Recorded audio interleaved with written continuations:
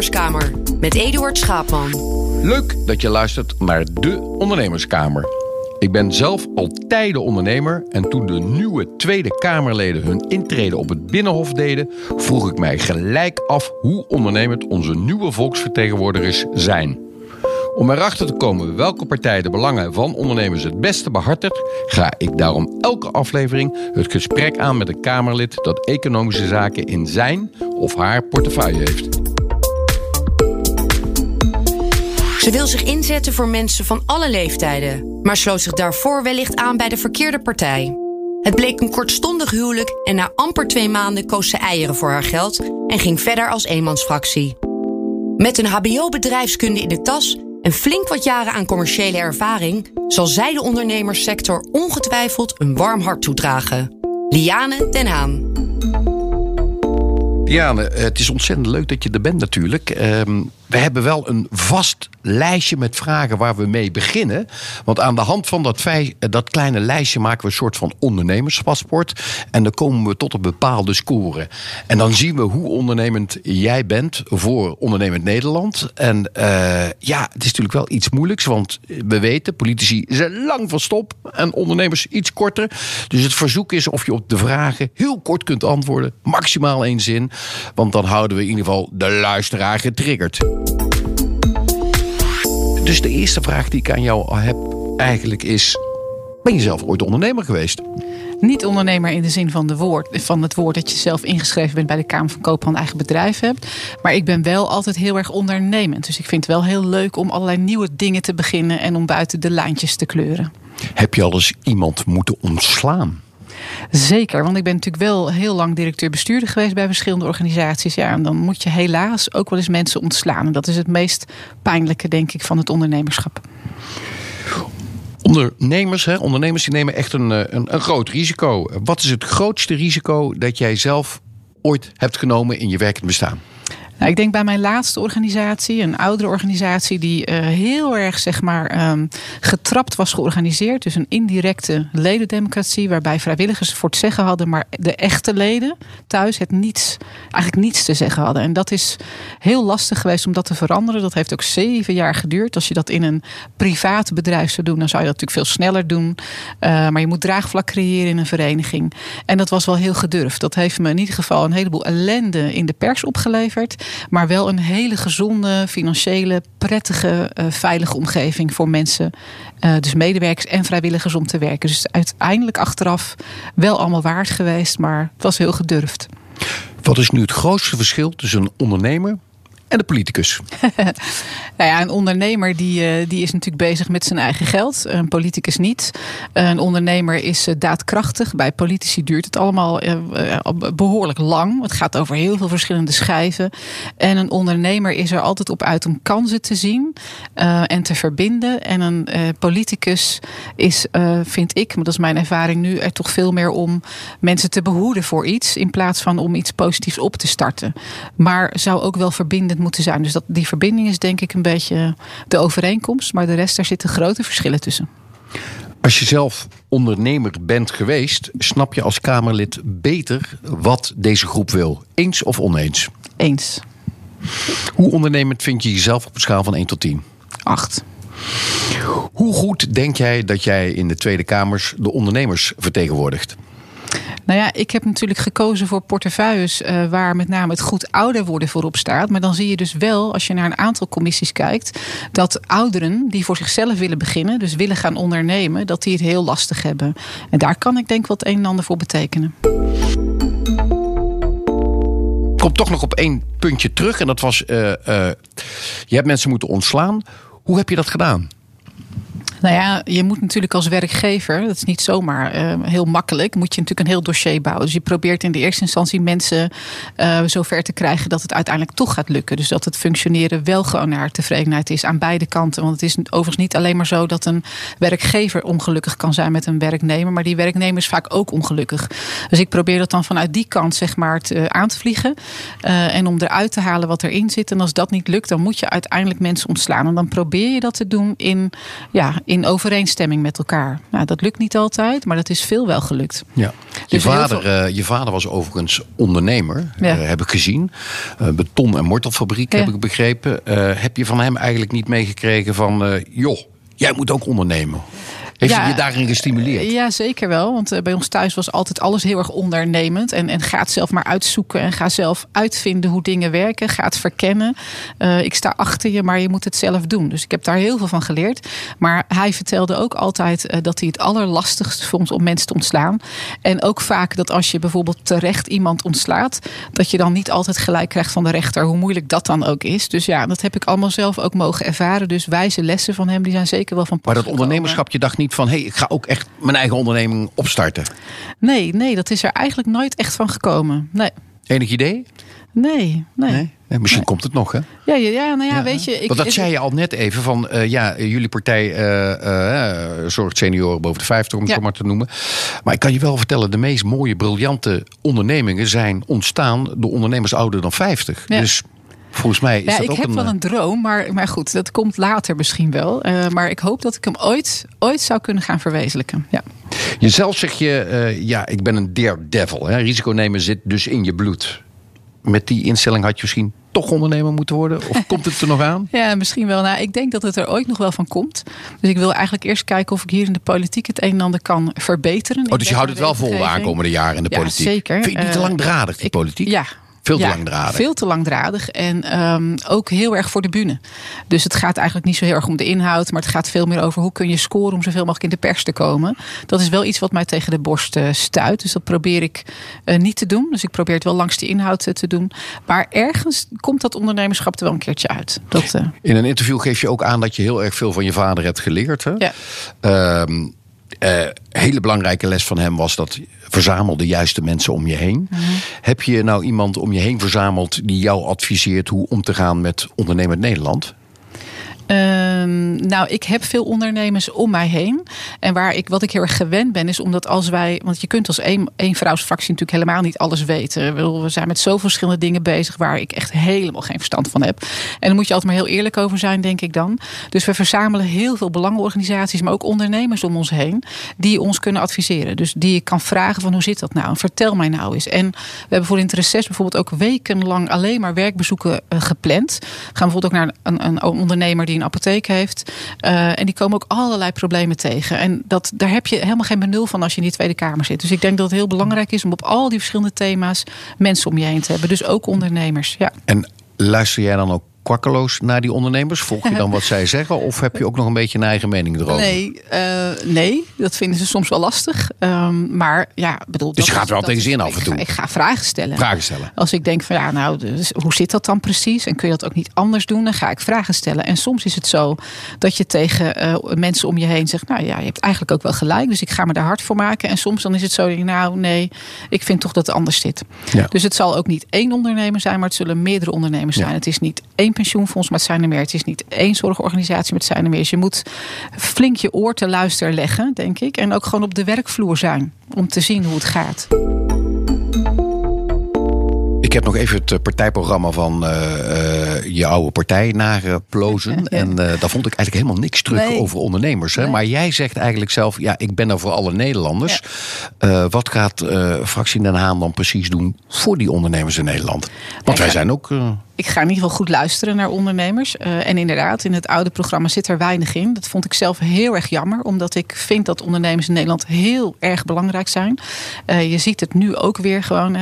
In alle sectoren dragen ze bij aan... economisch dragen ze bij, maar ze dragen ook bij aan een beetje levensgeluk. Dus ik vind het heel belangrijk. En ik wil daar zeker iets voor doen. Dus als er debatten zijn waar ondernemers aan bod komen... ga ik ook met ze praten en horen wat er nodig is. En zal ik die inbreng ook doen. Alleen het zal natuurlijk niet mijn eerste primaire speerpunt zijn. Omdat wij toch heel erg zitten op dat goed ouder worden. Dus dat is wel iets waar... Nou, ik kan je vertellen dat goed ouder worden en je bent ondernemer... Zeker. Dat worden de meest oudste mensen. Die zijn kwalitatief goed bezig en nog steeds met content. Hè? Ja. Je hebt natuurlijk een eenmansfractie en je gaf net al aan... dan is het best wel moeilijk om al die dossiers te volgen. Ja. Hè? Dus je moet op een of andere manier toch de juiste mankracht om je heen verzamelen... om je te adviseren op die dossiers. Hè? Vind je dan dit dossier ondernemend niet ontzettend lastig? Nou, lastig. Het is vooral veel. Want je hebt heel veel verschillende ondernemers. En je hebt heel veel wet en regelgeving. En je hebt te maken met sociale partners. En je hebt te maken met werkgeversorganisaties. Dus het is veel. En ik vind ook als je iets doet, moet je het goed doen. Dus waar wij naar de zomer mee aan de gang gaan zijn adviescommissies. Dus een adviescommissie op pensioenen, op zorg, ondernemersklimaat, noem maar op. Dus dat zijn dan ook mensen die kunnen adviseren. Nou, dan raak je wel een heel leuk punt aan, pensioenen. Ja. Want in principe maak je je daar hard voor. Ja. Vind je dan ook eigenlijk niet dat elke ondernemer een soort van pensioen moet krijgen van de overheid? Want in principe moeten wij nu alles opzij leggen om het zelf te regelen. Moet dat dan ook niet door de overheid geregeld worden? En het is natuurlijk geweldig duur. Dus daarom doen ook heel veel ondernemers het niet. Ik weet niet of de overheid het moet doen, maar er moet wel een goede regeling komen. Dus daar wordt nu in het huidige pensioenakkoord ook naar gekeken. Nou, dat nemen we ook mee. Ik heb toevallig van de week allerlei zaken weer zitten lezen en een technische briefing gehad over het nieuwe pensioenakkoord. Daar wordt ook veel meer rekening gehouden met ondernemers. En ik hoor ook graag van hen wat zij daarvan vinden. Dus daar ga je je wel hard voor maken. Zeker, ja, zeker. Ja, dus voor de oudere ondernemers onder ons is het misschien best wel eens een idee om goed te gaan kijken wat jij voor ons kunt betekenen. Want wellicht kun jij oplossen dat wij een pensioentekort hebben. Nou ja, dat. En dat is natuurlijk heel belangrijk. En niet alleen maar pensioen, maar als je ook kijkt naar arbeidsongeschiktheidsverzekeringen die buitengewoon duur zijn, waardoor heel veel ondernemers ze uiteindelijk bestuurlijke aansprakelijkheidsverzekering. Waardoor ondernemers ze uiteindelijk niet afsluiten. Ja, en dus een groot risico lopen. En uiteindelijk van de regen in de drup raken. En dan toch ook weer gewoon op kosten van de overheid komen. Dus ik denk, broekzak, vestzak. Ja. Regel het aan de voorkant goed. In plaats van dat je aan de achterkant een noodverbandje moet leggen. Je gaf het aan bij de NOS of een ander interview wat ik inderdaad zag. Dat je in ieder geval gaat nadenken in dit reces. Ga ik samen met een andere partij? Of ga ik toch alleen door? Wat is die beweegreden daarvan? Nou nee, kijk, soms gebeurt het wel eens. En soms ook best wel een beetje vaak dat er in de pers iets komt wat uit zijn verband gehaald is. Gelukkig, dus we gaan het even corrigeren. Mooi. En wat wij ook helemaal niet voorgelegd hebben gekregen. Dat is hier ook gebeurd. Er was een interview over de eerste 100 dagen in de Kamer. En inderdaad de vraag die jij net ook stelt, wat ga je dan doen? En ik heb gezegd, ik weet het niet. Er ligt een aantal opties voor. Ik kan me aansluiten bij andere partijen. Ik kan een eigen partij beginnen. Ik kan gewoon een soort freewheeler blijven. En we hebben de afgelopen maanden natuurlijk best wel een hoop meegemaakt. Het is ook, en daarnaast is even wennen ook in die Tweede Kamer. Dus ik heb gezegd, ik ga er in het reces heel serieus over nadenken. Over al die opties. De meeste veranderingen komen inderdaad na de vakanties. Ja, dan wijzigen mensen van baan of van relatie of iets anders. Want dan komen ze tot heldere inzichten. Maar als je nu kijkt naar al die programma's van de verschillende partijen. Ik weet niet of je er helemaal in hebt kunnen verdiepen al. Maar is er dan bij uitstek een partijprogramma wat jou aanspreekt op ondernemend gebied? Nou ja, kijk, de VVD is natuurlijk van oudsher de partij die er voor ondernemers is. En dat zie je nu ook steeds nog terug. En aan de andere kant zie je partijen die ondernemers echt volledig een kopje kleiner maken door ze echt zwaar te belasten. Wie? Nou ja, als je bijvoorbeeld kijkt naar een aantal partijen die heel hoge winstbelastingen in hun programma hebben staan. Noem er eens, hè? Nou, Partij van de Arbeid bijvoorbeeld, waarvan ik denk, nou ja, weet je, moet je dat nou wel doen? Ik zag iets anders. Het is leuk als je op een gegeven moment mensen gaat googlen, om het zo maar te zeggen. Ik maak geen reclame, maar je speurt en je vindt opeens dat jij het arbeidsmarktbeleid van Denemarken, dat vind jij goed. Nou ja, wat ik daar kun je dat uitleggen, wat dat is? Hè? Want niet iedereen weet precies wat dat beleid is. Maar kun je uitleggen wat ze dan in Denemarken anders doen dan bij ons? Ja, nou ja, ze hebben in de eerste instantie is de WW-uitkering wat hoger in de eerste periode. Waardoor mensen in ieder geval minder terugval hebben qua inkomen. En dus geen problemen hebben rondom hun financiën en een huis. Bijvoorbeeld het betalen van de huur of de hypotheek. Ik denk dat dat mooi is, want dat geeft je ook even de rust om te kijken naar ander werk. En waar zij zwaar op inzetten is scholing en van werk naar werktrajecten. En jij zei net, ja, wat vond jij lastig van het ontslaan van mensen? Maar de andere vraag is, wat heb je gedaan, zeg maar, om mensen weer aan een andere baan te helpen? Ik probeerde altijd mijn netwerk in te zetten om mensen naar een andere baan te helpen en om ze gewoon scholing mee te geven. Natuurlijk heb je ook vaststellingsovereenkomsten die financieel ondersteund worden, maar ik vond scholing ook altijd heel belangrijk. Want je wilt eigenlijk dat iemand zo snel mogelijk ergens anders weer aan het werk komt. Want hoe langer je ertussen hebt zitten, hoe moeilijker, zeker als je een bepaalde leeftijd hebt, hoe moeilijker je weer aan de slag komt. Dus dat is daar heel goed geregeld. Maar nou, dan groeien ons wel in de verdoemhokje, hoor. Die oudere ondernemer, hoe moeilijk het is. We zijn vitaal, we zijn fit, we kunnen van alles en nog wat. Dus we willen ook weer niet in een hokje geduwd worden of dat we niks kunnen, hè, die oude ondernemers. Nee, daar heb je gelijk in. Maar het lullig is een beetje dat wij dat niet doen, maar dat de maatschappij dat wel voor ons doet. Ja, want ondernemers, als je ondernemer bent in Nederland, is eigenlijk ook een vies woord, hè? Is een vies woord. En oud is ook een beetje een vies woord, toch? En we zouden dus allebei die woorden opnieuw moeten laden. Want nogmaals, een ondernemer is het fundament van Nederland, economisch en sociaal-maatschappelijk. En oud ouderen hebben heel veel ervaring en levenswijsheid en kunnen dat juist inzetten binnen hun onderneming, maar ook überhaupt binnen de maatschappij. En ik denk dat we daar veel zuiniger op moeten zijn en dat we daar meer rekening mee moeten houden. Hey, wat ik ook duidelijk terughoor uit je verhaal is dat je zegt heel eerlijk, ik ga me focussen op een aantal speerpunten. Dat zijn altijd fijne antwoorden, dan weten we waar we aan toe zijn. Maar je gaat je wel inzetten voor pensioenen en ook pensioenen voor ondernemers. Nou lijkt het mij altijd een hele kunst, zeker met een eenmansfractie, om dan met jouw beleid andere partijen mee te krijgen. Hoe ga je dat dan doen in hemelsnaam met al die hele leuke partijen in de Tweede Kamer? Ja, dat is niet zo moeilijk. Want ik heb in de Tweede Kamer hele leuke collega's. In ieder geval op de... Heb je ook een favoriet? Nee, ik heb heel veel favorieten. Dat is eigenlijk een vraag stellen. Dat zou je ook aan de moeder kunnen vragen. Die zal ook nooit zeggen, ik heb een van mijn kinderen favorieten. Ik hou van al mijn kinderen, toch? Maar ik hou ook van al mijn collega's. Maar er zijn er een paar waar het heel fijn samenwerken mee is. En bij elke partij, als ik kijk naar mijn commissies, dan gaat dat eigenlijk heel goed op de inhoud. Dus dat is wat ik heel erg probeer op de inhoud te delen. Waar kun je je nou s'nachts voor wakker maken? Wat is nou jouw leukste commissie waar je in zit? Wat zeg je nou? Die droom ik en dat vind ik leuk om mee te doen. Ja, nou, dan zou je dus verwachten dat ik zou zeggen zorg. En dat vind ik ook echt leuk, omdat en dat is ook mijn eigen. Maar wat mij verwondert is dat ik de commissie Financiën heel leuk vind. Jezus! Ja, en had ik dus met al die Excel-sheets? Ja, ik had gedacht dat ik dat helemaal niet leuk zou vinden. Maar dat vind ik dus echt heel erg leuk, ja. En noem eens een voorbeeld waarom je dat leuk vindt. S'nachts voor wakker kunt maken. Dat ook weer niet? Ja, dat ook nou weer niet, nee. Nog een andere commissie waar je s'nachts voor kunnen wakker maken? Dat ik zeg van, sociale zaken en binnenlandse zaken vind ik echt allebei ook ontzettend leuk om te doen. We hebben dit gesprek nu gevoerd. We hebben best wel wat topics behandeld. We hebben natuurlijk een beeld. Als ik deze vragen zo heb gesteld. En je hebt je in het begin een cijfer een 8 gegeven. Blijf je daar dan bij? Weet je het zeker? Ja, want ik vind echt dat ik heel ondernemend ben. En dat ik ook buiten de lijntjes durf te kleuren. En ook wat ik het leuke vind is om vernieuwend te zijn. Waar ik een beetje last van heb is dat ik soms te vroeg ben. Dus dat ik ideeën heb en dat ik dan veel te vroeg ben. Maar ja, dat is dan maar zo. Ben je dan ondernemend genoeg om te zeggen en te stellen dat de fractie Den Haan de belastingsschulden van partijen die in de 1,5 meter economie nog steeds voortleven, worden kwijtgescholden? Dat partijen die schulden dus hebben? Ondernemingen die uiteindelijk in de 1,5 meter economie hebben gewerkt. Die hebben een behoorlijke belastingsschuld opgebouwd. Zou jij ervoor pleiten om die belastingsschuld te kwijten?